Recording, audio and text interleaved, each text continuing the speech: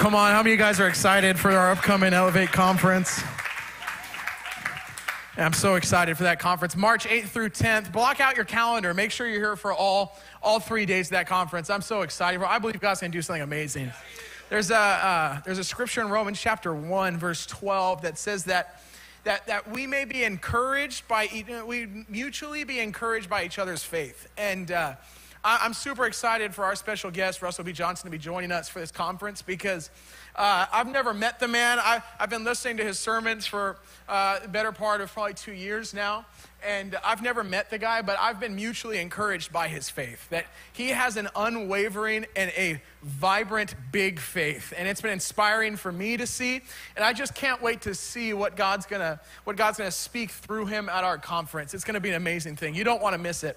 And so make sure you're here for that conference, March 8th through the 10th. It's gonna be an amazing time. As we lead into conference season, our church, February 18th, we've got an exciting evening planned. February 18th at 6 p.m. It's a Sunday night. We're going to be gathering together for our conference crew night. And so if you're a volunteer in any way, or if you want to volunteer, then you're a part of the crew. And so you should be here for our crew night. We're going to lay out, we're going to talk about the theme of this conference, talk about the details of the conference. We're going to give you an opportunity to vote what shirt you want printed at conference. It's going to be an awesome time. And so make sure you're here for that. Again, that's February 18th at 6 p.m. Cool? Everyone got that? Yeah? I want to give you an opportunity. Anybody that came prepared to give your tithe and offering this morning, we thank you for your giving. We have tons of ways you can give. You can give with the QR code. You can give on the Elevate app via stock or crypto now. Hey, yo. But we're still testing ground, so don't do that yet. I was just, But you can give on the app. You can give through an envelope. We thank you for your giving. It's giving that funds this church, that your generous contribution is what allows this church to move forward and do what God is calling this church to do. And so we're so thankful for that. Next Sunday, I got a lot of announcements today. How many of you guys are glad to be a part of a church that's doing stuff, right? We don't just gather on Sundays. We actually do stuff. It's exciting. Next Sunday is Baptism Sunday. And so it's always a special Sunday morning service. If you've never been baptized, sign up to get baptized. It's going to be an amazing opportunity for you. And the water's heated. And so while we're all cold and shivering walking in the building, you're going to be getting into a nice hot tub of water being baptized, okay? So sign up to get baptized. It's a great opportunity. And last announcement for you, March 17th, the week after our conference is over, we're going into our Heart for the House Big Give Offering Sunday morning service. If you've ever been to one of those, you'd recognize it's always such a special time where we come together as the people of God and we take one sacrificial offering where we all contribute. We all sacrifice to try to fund and try to make possible the dreams and the visions God has for this house. And so make sure you're here for that. It's going to be a great Sunday. So this morning we're jumping into a new theme. How many of you guys enjoyed the theme we had last month? It was amazing, right? So we're jumping into a new theme this Sunday, reevaluate, okay? We're going to reevaluate some things here at Elevate. We're going to talk through some of our values as a church. We're going to talk through, I'm sure a lot of you would be familiar with our values, but that's what we're going to be focusing on over the course of the next 4 weeks. And I have the opportunity to open up this theme with you this morning, so I'm super thankful for that. It's already the first Sunday in February. Isn't that crazy? We're already a full month into the new year. That's just absolutely insane. How many of you guys feel like it's just flown by? It's just flown by. But we're already 1 month into the new year, and I hope everyone's having an amazing 2024 so far. I don't know about you. I'm believing it's going to be a great year.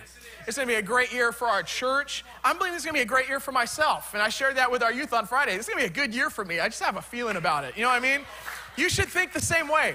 If you don't think that way, what a boring, sad life you live if you go into the new year thinking, this is not going to be the year for me. Like, come on, man. It's a new year. But we just finished up a theme on Friday nights at our youth service. I have the privilege to pastor the young people of this church, and it's such a great honor for me. And if you don't take your kids to service on Friday night, you are missing out on a huge opportunity. It is such a great opportunity for your kids to encounter God in a real way.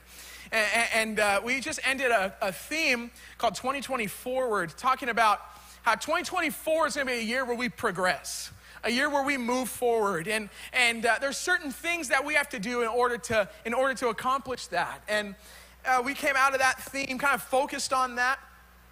And I think all of us probably step into a new year with that kind of mentality.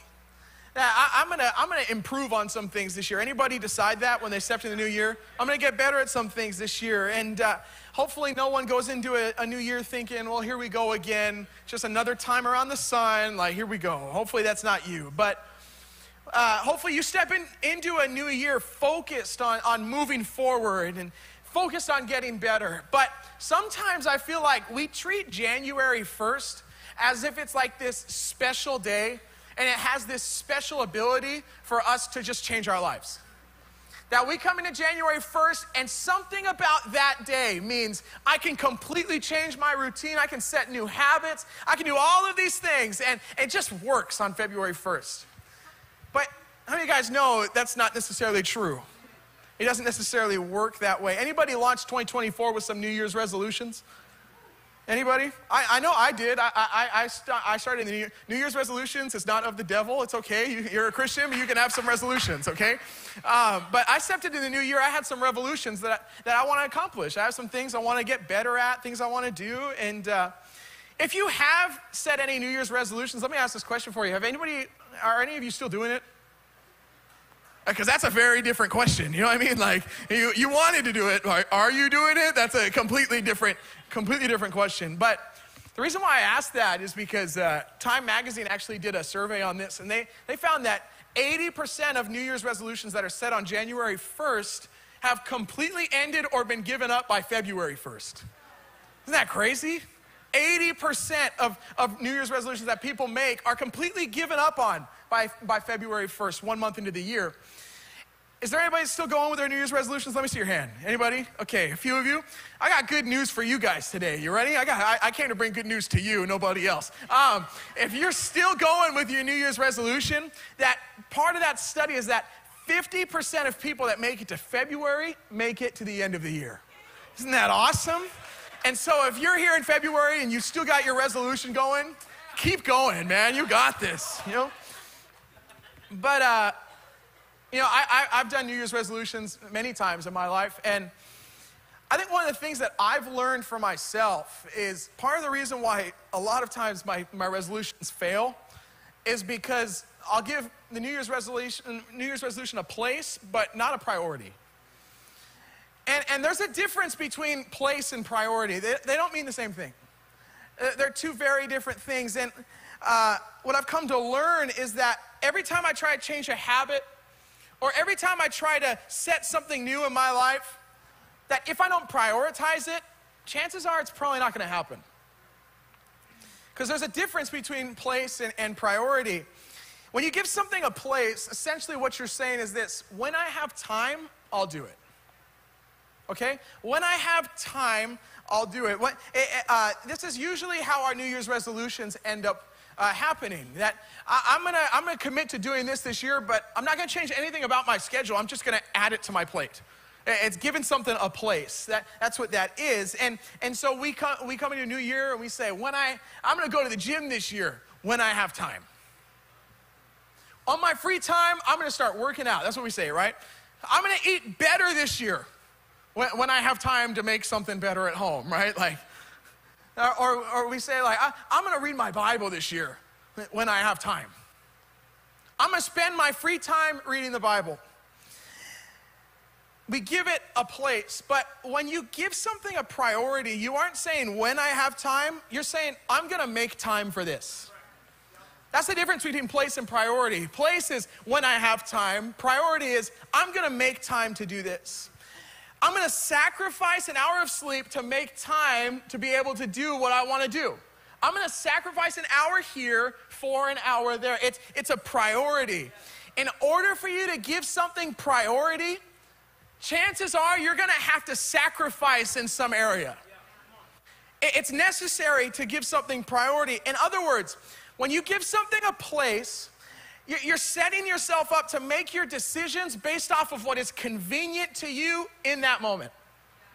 That's what happens when you give something a place. I'm gonna make my decisions based off of what fits my schedule, what's convenient for me. But when you give something priority, you are committing to doing something even when it's inconvenient. Even when it's hard, even when you don't want to, even when it's raining, even when it's cold outside, you're committing to doing something even when it's inconvenient.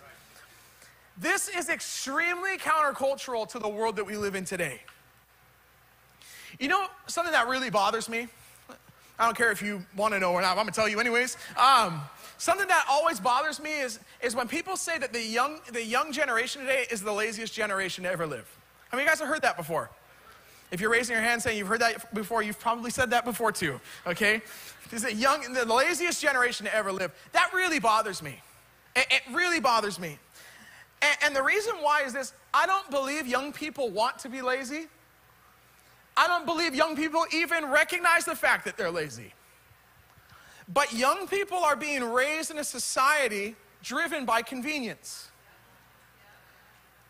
Think about this with me. Our world today is driven by what is convenient. Fast food. You don't go to McDonald's because it's the best food that you can get. You go because why? It's convenient. It's quick and easy, right? That's why you go.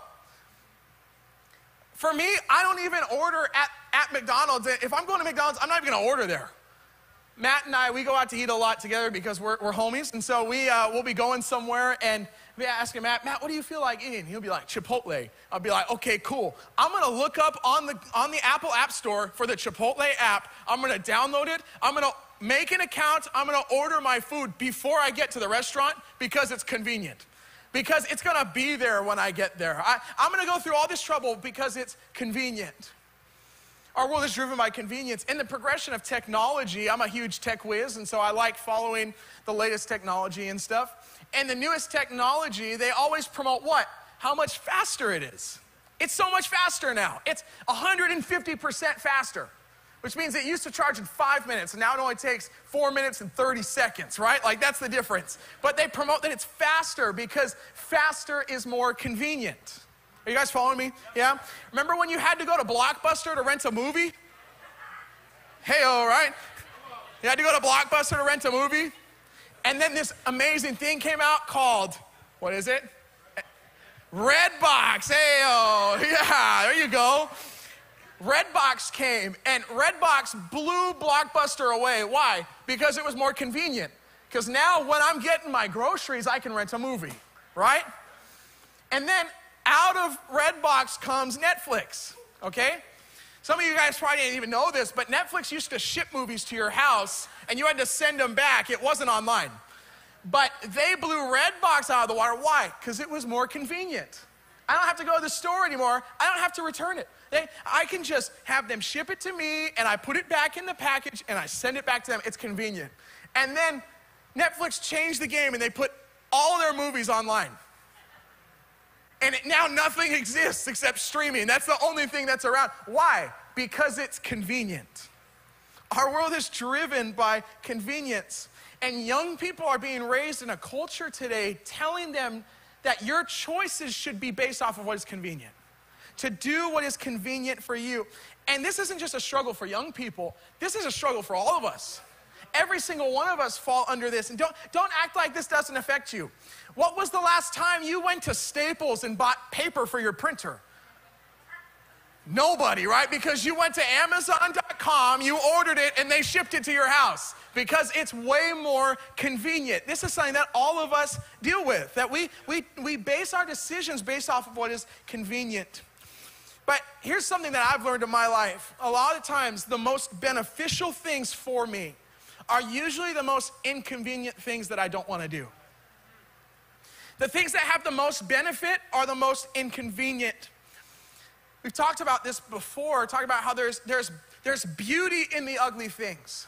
There's benefits to the inconsistent things. Inconvenient things. Work is not convenient, but it's beneficial. right? You need that paycheck at the end of the week. It may not be convenient, but it's beneficial. Going to the gym may not be convenient, but it's beneficial. Studying may not be convenient, but it's beneficial. You may not feel like reading your Bible every day because it's not convenient, but it is beneficial. Waking up early on a Saturday morning to go to prayer after being out late with a bunch of young people at Chick-fil-A, it's not convenient. It's not convenient, but I can tell you it is beneficial. I know it's beneficial. Tithing, giving, it's not convenient. It'd be much nicer to hold on to all of what I've got and spend it however I want. It's not convenient, but it is beneficial. Sleeping in, it may sound convenient, but it's gonna jack up your whole day. It's not beneficial. Are you with me? Taco Bell. Hey, yo, Taco Bell drive-thru. It sounds convenient. It may be convenient because it might save you some time, but it comes with repercussions that are going to cost you a lot more time. You know what I'm talking about? It's convenient, but it's not really beneficial. And so what we do, what we should do when something is inconvenient is we need to learn to prioritize it. We need to learn to prioritize the inconvenient things because usually, it's the inconvenient things that are the most beneficial for your life. I want to talk to you this morning as we talk about our values of this church. I want to talk to you about some priorities. Can I do that? We're talking about priorities today. And I want to talk to you about some of the priorities that we here at Elevate Ministries have set. That these are priorities of our church, but I pray that as we leave this building today, these would not just be priorities of our church, but these would be priorities of our individual lives as well. And so the first priority I want to talk to you about, something you may have heard before. We say it like this. We say Jesus is front and center. How many of you guys have heard that before? Jesus is front and center. It's our priority that Jesus is front and center. In other words, he is the reason behind everything that we do as a church. He is the reason. This is a principle that we didn't just come up with, but it's something that we see all throughout the Bible. We see it all throughout Scripture, that not just as the church, but as we as individuals, we should have this set in our lives. And the truth is I know for myself, this is something that I constantly have to reflect on and make sure I'm still in the right spot. Make sure this is still in place in my life. We know Jesus says in Matthew 6:33, he says, but seek first the kingdom of God. Seek first the kingdom of God. And reading this, it made me think there must be a reason why God wants to be first. There must be a reason why God doesn't want to be second. God doesn't want to be wherever he fits. God wants to be first in your life. And there must be a reason for that. And as I thought about this, I found that the reason why is because you only progress in the things that you prioritize. You only get better in the things that you prioritize. And some of us, we have settled for giving God place, but not giving God priority. We've given him a spot. We've given him a time frame on our schedule, but we haven't given him priority. But God is only interested in one place. It's first. That's the only spot God wants in your life. If it's not first, he doesn't need to be a part of it. God wants to be first in your life. That's all he wants. But what we tend to do, I'm speaking to myself, what we tend to do is we tend to squeeze him in where we can. This is just what's, I believe, natural for us. And we tend to just put him in where it fits the best for our schedule, where it works best for us. It comes in ways like this. Man, I was out really late last night. Saturday night, I was hanging out, and I was out really late last night. And I'm just not feeling 100% this morning, so I'm not going to go to church today. I'll go next week. You're giving God a spot, but you're not giving him a priority. It looks like other things too. This is straight me, okay? So I know this is some of you too, but this is my problem. I just don't feel like reading the Bible today. We're in Leviticus. I don't want to read the Bible today. And then you say this, I'll read 2 days tomorrow to catch up on the reading plan. Anybody do that? That's me all day, okay? I'll read 2 days tomorrow. It's giving a place, but not giving priority. We do this all the time. Anybody but me do this. We give God place where priority. And this is something that I was reflecting on myself on December 31st before I was going to go to bed. I was just thinking about the things that I think I can improve on coming into the new year, just like we all do. And one of the things I found myself thinking that I can improve on was that I recognized I was giving God place, but there were some things that I wasn't giving him priority in. I was giving him place, but I wasn't giving him priority. There's a quote that I love by a pastor that I follow, and he said this. He said, "You have time for what you have time for." I love that quote, because if something's important to you, you're going to make time for it. If you value something, you're going to make time to make sure I'm going to get this in. And so I was thinking about this at the end of the year last year, and I was thinking about my normal routine. How do I go about my day? And I was thinking about my morning. I was waking up at around 5:45, and I would go for a run, and then when I got home, I'd get ready for the day, I'd shower and all that stuff, and then I'd eat breakfast with my wife and my daughter, and then I'd go to work. It's a decent morning, right? It's pretty good. Not sleeping in, not waking up at 8 o'clock thinking like, crap, I gotta get to work. It's not like that, like, pretty good. And then I would get to work, and I would do whatever I have to do. And this is where the problem was, that I would kind of just wait for an open time slot in my schedule to be able to read my Bible for that day, okay? Just whenever it was available, whenever it fit, that's when I would do it. And looking at that, what I learned was that I was for the Word of God, I was giving it place, but I wasn't giving it priority. Where I didn't completely disregard it, but it wasn't my priority. Because now, when I was reflecting on this, I couldn't see it at the time, but as I was reflecting on that year, I found that my Bible reading was now conditional based off of how busy of a day I was going to have. And so the moment things started to get a little busy and things started to ramp up, there was something that had to go. Are you following me? And so I gave my Bible reading plan a place, but not a priority, because the moment things started to get busier, something had to go. And now you probably hear that, and you probably think that's not that big of a deal. And the truth is that you're probably right.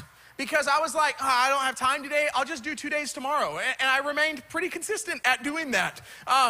And so you're probably like, it's not that big of a deal. And would God come down from heaven and smite me off the earth for doing that? Probably not, right? Like, I'm probably safe in that regard. But at the same time, I recognize that I will never progress in anything that I do not prioritize. And so if I want to get better, there's some changes that have to be made. If I want to understand the Word of God more, I'm going to have to prioritize it a little bit more. And I think some of us, we live our lives too convenient. Because this change that I had to make coming into this new year, I decided, okay, I'm just going to wake up an hour earlier.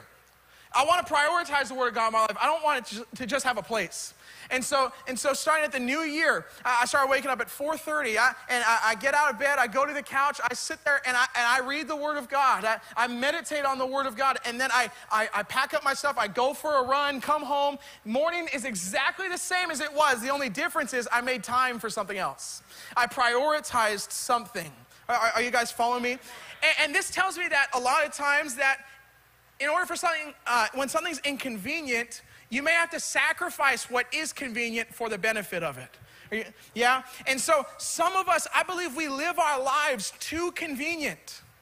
Maybe there are some people in this room that you recognize that you prioritize the wrong things, that you need to change some of your priorities, that you've placed God a spot on your schedule. You've put him in your schedule just somewhere where it fits, but you haven't given him priority. There's a story I want to share with you found in Luke chapter 10. Luke chapter 10, verse number 38.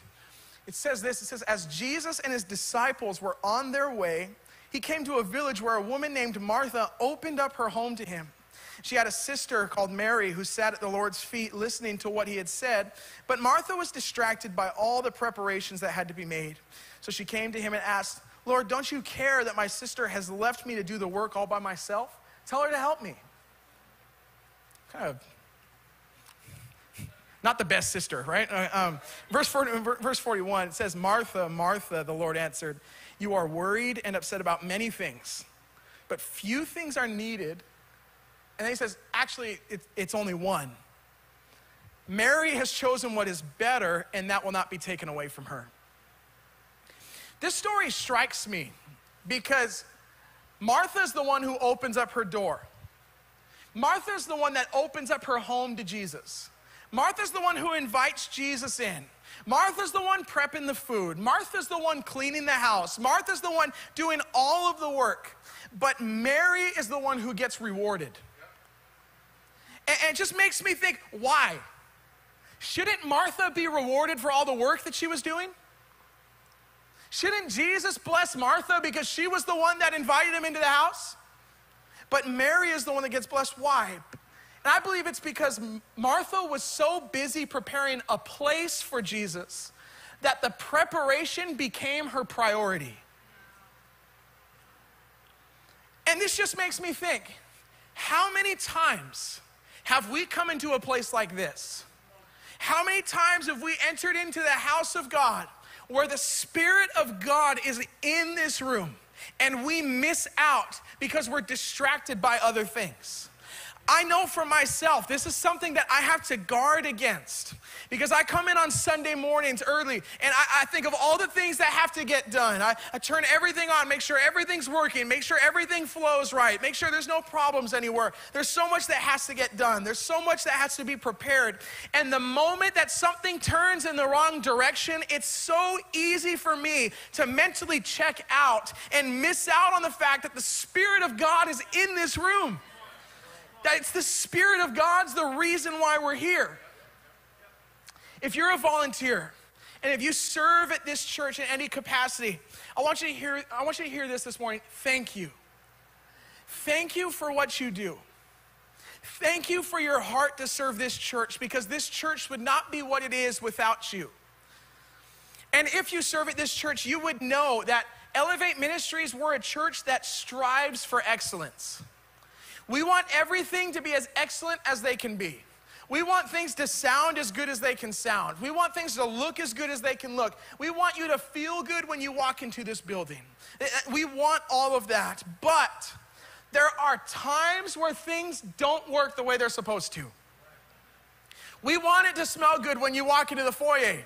There are times when the urinal's not flushing. And so we gotta mask that smell with coffee and obviously you'll walk in and suddenly be like, it kind of smells weird in here. There's gonna be times where that happens. There's gonna be times where the worship team messes up. For me, it's every week, okay? I'm just being honest. There's gonna be times where the media has a glitch. There's gonna be times where the live stream doesn't get up because something's not working properly. There are going to be times where things don't work the way they're supposed to. However, excellence is not our priority, Jesus is. Jesus is front and center. Jesus is our priority. It's the reason we're here today. And this doesn't just happen to me. This happens to every single one of us, that we get distracted by the details that do not matter. Because we're too busy making sure the service flows smoothly, or because we had a fight on the way to church, or because someone cut us off on the freeway, or because we missed our alarm, so we had to quickly rush to get dressed and get over here, or because someone didn't say hi to you when you walked into the building, or because someone in the cafe made your coffee a little bit too strong. There's so many details that we allow ourselves to miss out on the 90 minutes we have together in the presence of God. And we miss this opportunity for God to speak into our lives in a way that he could change the way that we live. Think about the power of that we're gathered here in this building with the presence of God in this room. And it's an opportunity for us to hear a word from God that can change our life forever. And we miss it because someone didn't say hi when we walked into the building. We miss it because our coffee wasn't right. We miss it because we're thinking about what we're gonna eat for lunch. We miss out on this opportunity we have because we're prioritizing the preparation. God isn't looking for Marthas. God's not looking for the one that does all the prep. God's not looking for the one that handles all of the details. God's not looking for the one that is capable of doing the most. God is looking for Marys. God isn't looking for someone who can cross every T and dot every I. God is looking for somebody that would prioritize him above everything else. That's what God is looking for. People that won't focus on the details, but will focus on him. Our priority is not in the details or the preparation. Our priority is set on him. You know, I think one of the hardest things about this for us, and me included, is that we want God to fit into a place where it fits our life best. I mean, all of us can attest to that. Life gets busy, right? Things come up in life, and things, you run out of time real fast. And we try to fit God into a place where it fits our schedule the best. And the moment that we do that, we don't recognize that what we're doing is we're taking the priority off of him and we're putting the priority on ourselves. That now all of a sudden we're saying, God, I'll give you a place, but God, I'm the priority. God, I give you the place, but only I'll do it when it's convenient. Because I'm prioritizing myself. And as long as you prioritize yourself, you will block yourself from receiving everything God wants to do in your life. I think we see this in the life of Abraham, found in Genesis chapter 12. There's a small little passage of scripture, Genesis chapter 12, verse 1. And it says this, the Lord said to Abram, go from your country, go from your people, go from your family, and to the land that I'm going to show you. I will make you into a great nation. I will bless you. I will make your name great, and you will be a blessing. And then verse 4, it says this. So Abraham went. So Abram went. I don't think we give this guy nearly enough credit to what he actually deserves. Because this is so countercultural to the world we live in today. Because we live in a world that teaches us to prioritize ourselves. To do what is convenient for me, to ask what's in it for me. How does this benefit me? How does this work for me? This is what we're taught in our world today. And what God is asking Abram to do is something that most of us probably would not be willing to do today. God says to Abraham, he says, this is what I want you to do. I want you to leave your home, leave your family, leave your job, leave your security, leave your inheritance, leave it all behind and go where I'm going to tell you to go. Let's just think about this for a moment. First, he's asking Abraham to leave without any direction of where to go. He said, leave to a place I'm going to show you. I'll show you at some point. I don't know when, I don't know how long it's going to take, but I want you to leave what you're familiar with, and I want you to go to a place that I will reveal to you eventually. Probably most of us probably wouldn't do that, right? The second thing that we see he says is, he says, Abraham, I want you to leave your family. Some of you are like, no problem there, peace out. And if that's the case, you need to repent because that's not okay. But he says, Abraham, I want you to leave your family. And if we think back in the setting of when this is said, Abraham's identity was tied to the family lineage that he came from. His inheritance was tied to his family. Everything he had was tied to the family name. And God's telling Abram, I want you to leave your family. Like, deuces, I want you gone. And then the third thing is this, Abraham was not young when God told him to do this. Abram was 75 years old. Okay, this is not hey, college abroad. Let's go spend 4 years in Mississippi and have a great time. That's not what this is, okay? God is telling Abram, a 75-year-old man, Abram, I want you to leave behind everything you've built for yourself. The familiar job that you have, the security that you have, the home that you've built. I want you to leave all of it, and I want you to go where I'm going to tell you to go. It's a big ask, right? And so we read this and we think, oh, good for Abraham. Good for him, man. He's going to the promised land where it's flowing with milk and honey, right? Like, what a beautiful place. But that's not what this is for Abraham. But we see in Hebrews chapter 11, it says that by faith, Abraham obeyed and he went, even though he had no idea where he was going. Verse 9 says, by faith, he made his home in the promised land like a stranger in a foreign country, and he lived in tents. What a luxurious vacation for Abraham, right? He got to the promised land, the land flowing with milk and honey. The only problem is it didn't belong to him. He had to live under the rule of somebody else, and he had to live in a tent. And I think when we think about this, this would be as if God tells you, I want you to leave your family, I want you to leave your house, leave it all. And I want you to go, I'm gonna lead you to this random dude's backyard. You have no idea who they are, you've never seen them before. I'm gonna lead you to someone's backyard. I'll pitch you a tent and you can sleep there for the rest of your life. How many guys would say, I'm into that, right? Nobody. This is not some exciting thing for Abraham. But what we should learn in this text is that Abraham prioritized God over himself. He said, God, if you're telling me to go, I'll go. God, if you're gonna lead me, I'll follow. He's not gonna allow himself to get in the way. And because of that, because Abraham prioritized God above himself, God was able to bless him. 1 Peter 5:6 says, humble yourself that he may lift you up in due time. That when you get out of the way, God can raise you up. God wanted to birth something out of Abraham. And in order for God to do something new inside of you, you gotta leave some old things behind. You gotta get out of the way. And I don't know about you, but the hardest thing for me to get out of the way, the hardest thing for me to place aside is myself. It's what I want. It's what I have. It's what I've built. It's what I want to do. James 1:14 says that each person is tempted when he is lured and enticed by what? By his own desire. Tells us that our greatest temptation is not what we don't want, it's what we do want. Our greatest desire is the stuff that I want for myself, the life I want to live, the job I want to have, the life I want to build, the family I want to have. This is the greatest temptation for us. It's feeding what I want.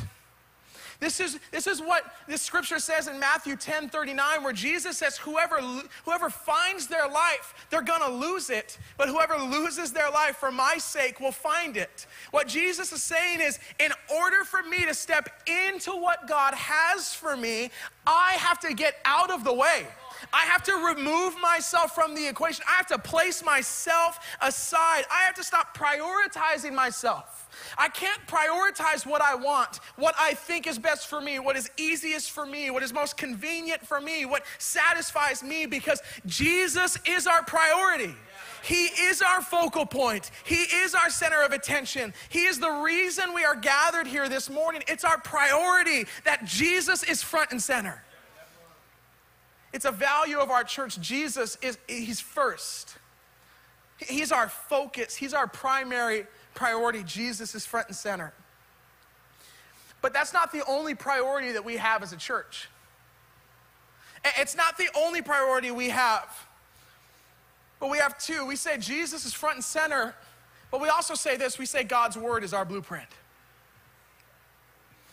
We build our lives on the biblical truths and the foundation of God's word. And I believe this is one of the things that separates Elevate Ministries from a lot of churches. This is one of the things that makes Elevate Ministries so special, is the fact that God's word is our blueprint. I love the fact that Elevate Ministries is a church that studies, preaches, and teaches the unaltered, unfiltered, unchanging word of God. We preach the word of God whether it's accepted or not. We preach the word of God whether it's politically correct or not. We preach the word of God the way it was written and the way it was intended to be spoken. That's how we preach the word of God. Why? Because the word of God is the only consistent truth we have in an ever-changing world.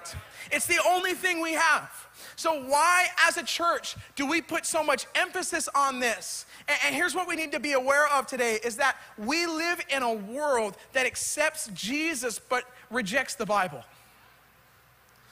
They accept Christ, but they reject the word of God.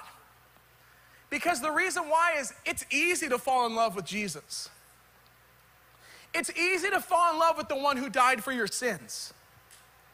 It's easy to fall in love with the one who performed miracles, who was kind, who was gracious, who picked people up when they were down. It's easy to fall in love with that guy. However, it's not so easy to fall in love with the Bible. It's not so easy to fall in love with the idea that you can't do whatever you want to do. It's not easy to fall in love with the idea that you can't marry anybody you want to marry, that you can't watch what everyone watches, that you can't do what everyone else does, that you can't have sex before marriage. It's not an easy thing to fall in love with. It's not easy to fall in love with that. You can't get wasted on Friday night. You can't get high to escape your feelings. You cannot do those things. That is not an easy thing to fall in love with, because we want to fall in love with Jesus, who died for us and cares for us. We don't want to love the scripture that tells us we can't live the way that we live. And we live in a time where churches preach Jesus, but they suppress the word of God. Because it's offensive, because it's not inclusive, because it's outdated, because it's not culturally acceptable. Come on, how many of you guys love the theme we just came out of, the Truth Matters theme? God, it was such an amazing month. How many of you guys appreciate our lead pastor, Pastor Adam? Oh, it was four amazing messages. I just so appreciate that theme. And coming out of that theme, it just ingrained in my brain. It just makes me think the Bible isn't offensive, it's truth. That's what the Bible is. The Bible is not outdated. The Bible is truth. But a lot of churches have resorted to teaching a filtered gospel to fit the world we live today. And as a result of this, the world is full of Christians who love Jesus, but they don't know his word. They love Christ, but they don't know his word. The problem with that is this: you can't. You can't. You cannot love Jesus and not love his word, because they are one and the same. They're together. John 1:1 says that in the beginning was the Word, and the Word was with God, and the Word was God. Let me tell you the danger of falling in love with Jesus but not knowing the Bible. You will unknowingly begin to separate God and the Word and treat them like they're two separate things. And as a result, you will fall in love with a distorted picture of your own version of who Jesus is that you've created in your mind. Let me give you an example of this. John 1 verse 14 says that the Word became flesh and it dwelt among us. We beheld his glory. The glory as of the only begotten of the Father, full of grace and full of truth. The Word became flesh, talking about Jesus. The Word became human, became flesh, and he was full of grace, but he was full of truth. So many people try to separate Jesus from Scripture, and we treat them like they're two separate things. When you do that, what you are doing is you are splitting the characteristics of who God is. And you're splitting the grace from the truth. Because we look at Jesus as our picture of grace. We look at the crucifixion of Jesus as our picture of grace. It's graceful, it's loving, it's mercy. And then we look at the Word of God as if it's truth. But they aren't two separate things. But Jesus is full of grace and he's full of truth. They are a package deal, and we live in a world that wants all the grace, but they reject the truth. But you cannot have one without the other. We live in a world that we want the grace of God that says we're accepted. We want the grace of God that says that we're loved the way that we are, but it comes with the truth that says you cannot stay that way. That I accept you the way you are. I love you the way you are, but you have to change. It's grace and it's truth. Grace is the hand that pulls you back up to your feet when you mess up. It's the hand that pulls you back to your feet when you make a mistake, but it's accompanied with a truth that says, don't do it again.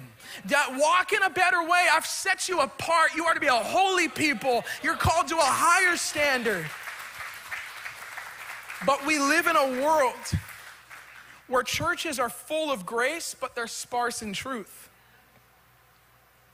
Where we want to be accepting so bad that we'll sacrifice the truth that comes with the grace. And the moment we separate grace from truth, we abuse God's grace and we disregard his truth. The moment that you separate Jesus from the Word, you will abuse the grace that we have in Christ, and you will disregard the truth. And this is where so many people go wrong today. Look, there's a difference between your mistakes and your decisions. I 100% believe that. that we all make mistakes. We will all continue to make mistakes. None of us are perfect. And that's just the story of our life. It's going to be that way. And at the same time, I believe that doesn't matter what mistakes you've made in your past, there's no mistake that will ever disqualify you from doing what God has called you to do. I believe that there's no mistake too big.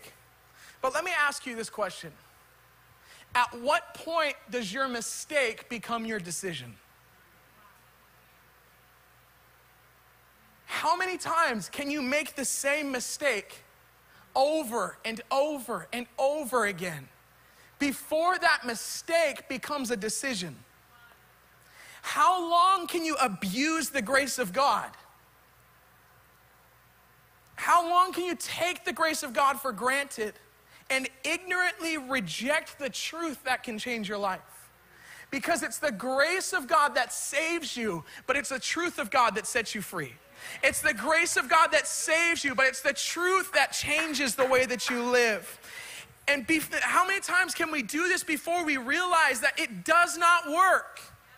You can't just keep receiving grace and keep rejecting truth. You cannot do that.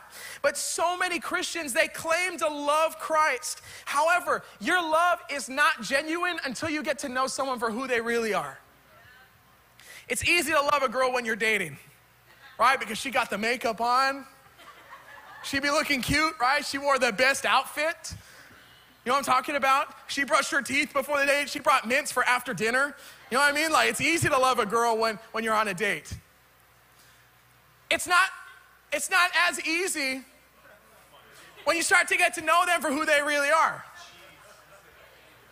It's not as easy to get to know, to love them the same. Oh, you're so beautiful.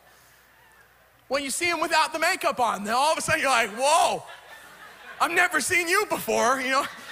Whoa. This is why they say that the hardest time in marriage is the first few years. Because you're used to knowing someone from a dating relationship where we cover up everything and we just make ourselves as presentable as possible.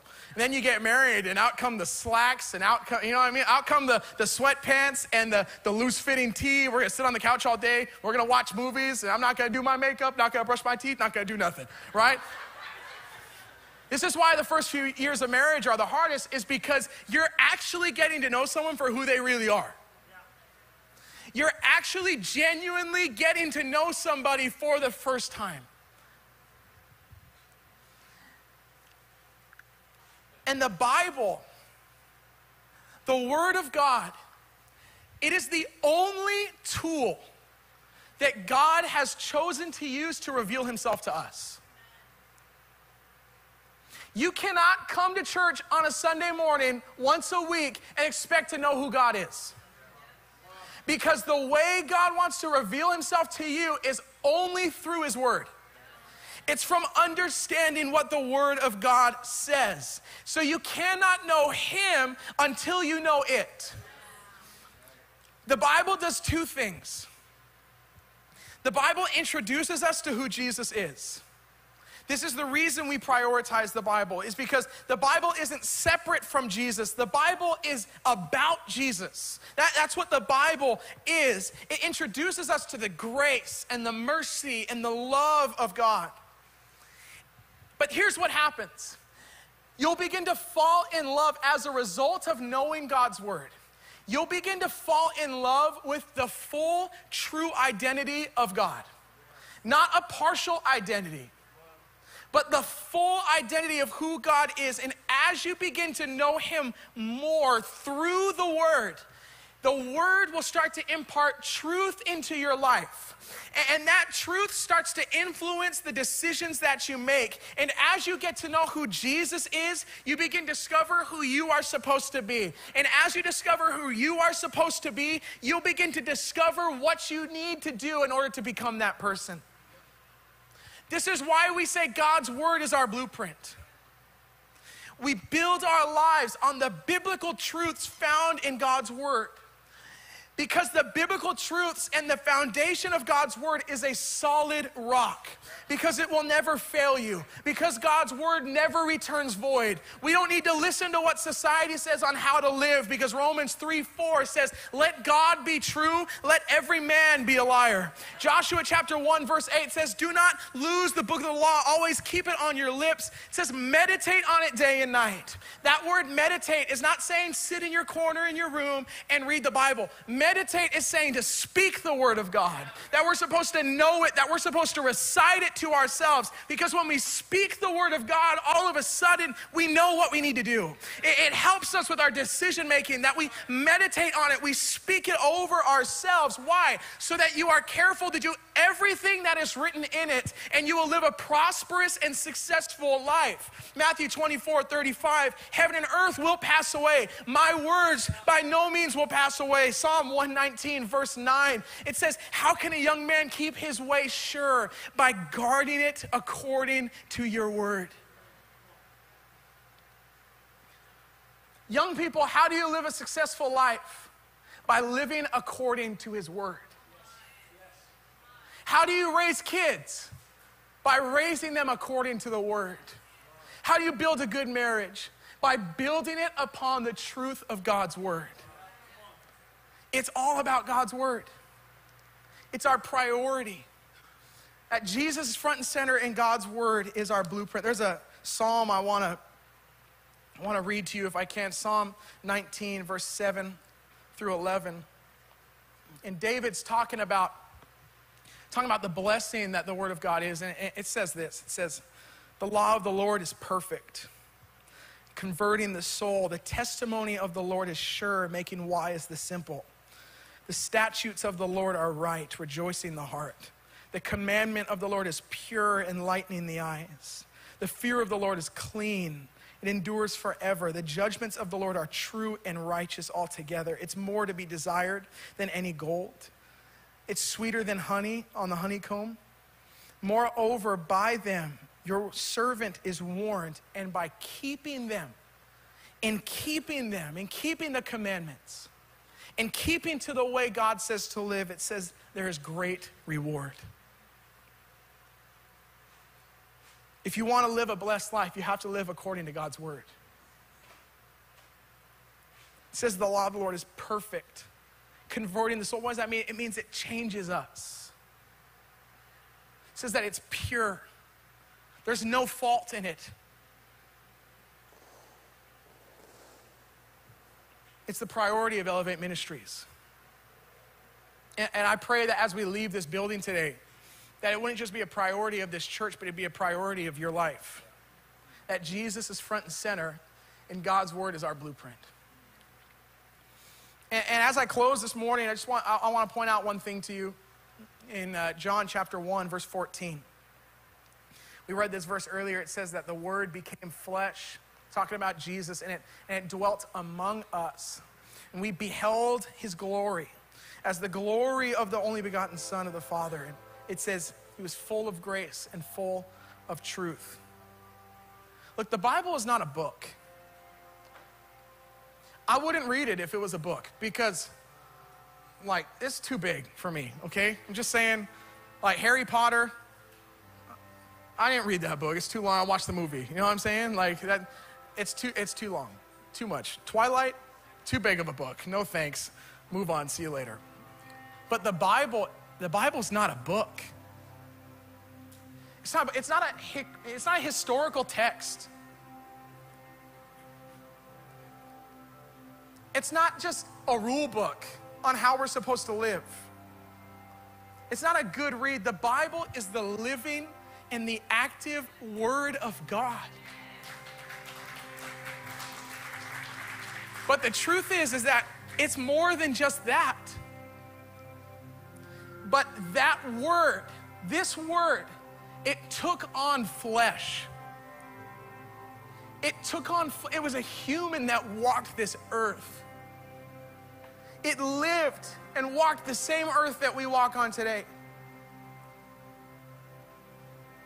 The word of God, it's not only about him, it is him. It is him. And so when we talk about our priority in this church, when we talk about Jesus is front and center and God's word is our blueprint, we aren't talking about two separate things. Our priority as a church is him. That's it. It's him. It's all about him. Everything we do is for him. Everything we speak from this platform is about him. Every song we sing is about him.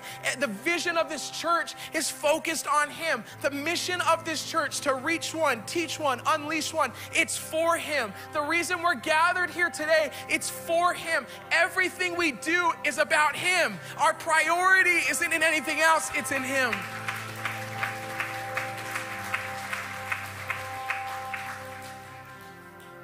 And the only reason why we can gather together this morning in a building like this is because of him.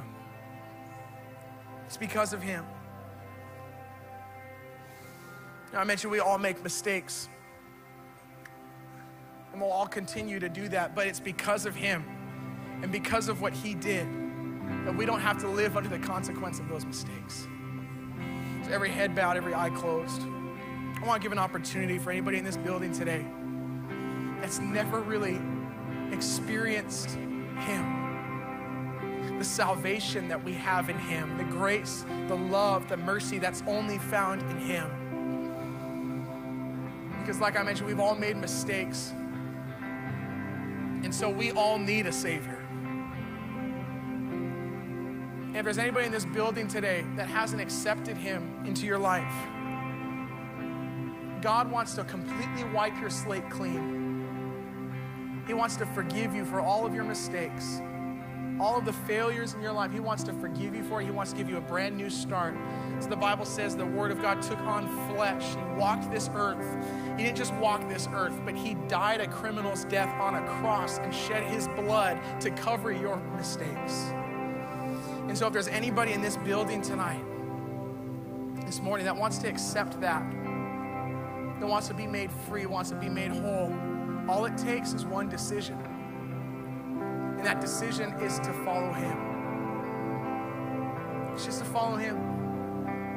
All we have to do is confess with our mouth that we're sinners, that we need a Savior, and confess with our mouth that Jesus is Lord, and believe in our heart that he died and rose again, and the Bible says that you shall be saved. And so if there's anybody in this building this morning that says, I want that, I want to experience that, I need that in my life. If that's you, wherever you're at, could you just raise your hand? Just throw your hand up in the air real quick. Nobody looking around. We're not going to embarrass you. We're just going to give you an opportunity. I see that hand right there. You can put that hand down. Anybody else? We're not going to embarrass you.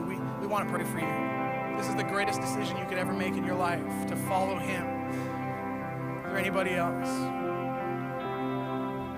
Amen. You raise your hand.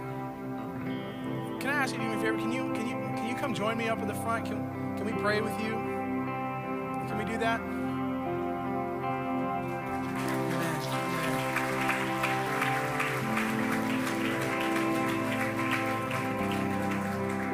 Amen.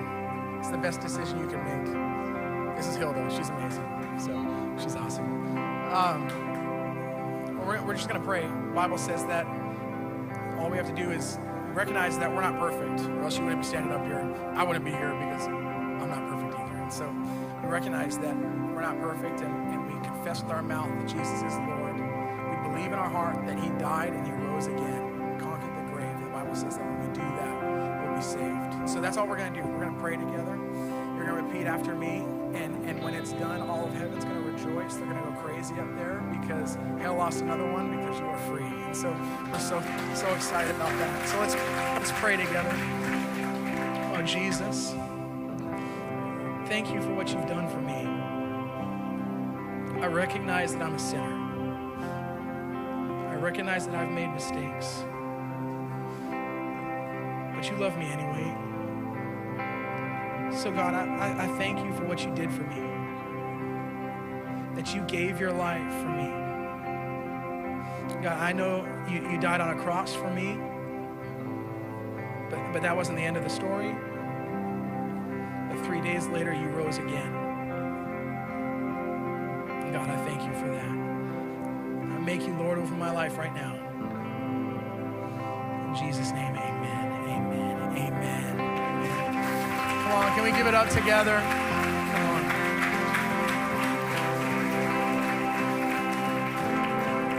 on. So I just want to challenge everyone else here today. He's our priority. It's him. It's not about preparation. It's not about the details. Our priority is him. Let me challenge you this morning before you leave. Don't give God place. Give him priority. Don't give him a spot. Give him priority. It's not going to be convenient. I'll warn you, it's not going to be easy. It's going to require you to sacrifice some things. It may require you to sacrifice some sleep. You may need to give something up. You may need to readjust your schedule. You may need to change some of your priorities around a little bit. But let me encourage you this morning, it is worth it. It is so worth it. God doesn't just want place in your life. He wants priority. Amen. So can we pray together? Can we stand to our feet all over this building? Oh God, we come before you, God, and we commit right now, God. I'm not giving you place. I'm giving you priority. God, I'm giving you my first and my best, God. God, I pray, God, that wouldn't just be a value of this church, God. It wouldn't be a priority of this church, but it would be a value of every single person's life in this building today. That we would be a group of people, God, that prioritize you above everything else, God, because it's you. It's all about you, God. It's all because of you, God. Everything that we do is about you. Everything we live for is you, God. Everything that we do in this church, God, we do for you. Everything that we get, that we receive in our life is because of you, God. And so help us live a life that reflects God. It's not about me. I'm not prioritizing myself. I'm prioritizing you. You are our priority. You are our focal point. You are our center of attention, God. So help us live our lives after that you are the center and the focus of everything that we do. Can we worship together? Oh God, we love you in Jesus' name. Amen. Amen. Come on, sing this out. It's all about you. Come on. And it's all about you. Sing it. Jesus, it's all about you. Come on. Always has been, always will be, all about you. All about, sing it again. Oh, it's all about you. Jesus, it's all about you. Come on. It always has been, always will be, all about you. Oh, come on, always has been. Let him know. Always has been, always will be, all about. Come on, sing it again. Always has been. Come on, sing it to God. Always has been, always will be, all about you. All about you. Come on, can we give the Lord some praise as we close out this service? Oh, we love you, Lord. It's all about Jesus. It's all about your word. It's all about your presence. We honor you this morning, Lord. We close out this morning, Jesus, giving you honor that you deserve. God, we love you in this place. Amen. Amen. Amen. God, it's all about you. Jesus, it's all about you this morning. We love you, Lord Jesus. Come on, maybe you just, as we close this out, just tell God from your own words, Lord, in this week, Lord, help me. Help me to make you the priority above everything, anything, or above my family, above my work, above all the things that I deal with. Lord, you are the priority. Lord, let me make you the priority. Let me make the time for you, Lord Jesus. Lord, I pray that you help each and every one of us in this area. Lord, I thank you for this message this morning, Lord. Thank you, Lord, for your word that cuts to the heart, Lord, of who we are and who you want us to be. And we thank you for it. In Jesus' name we pray. And everybody said, amen. Amen. God bless you as you go from this place. Have a good week. Let's prioritize the Lord this week.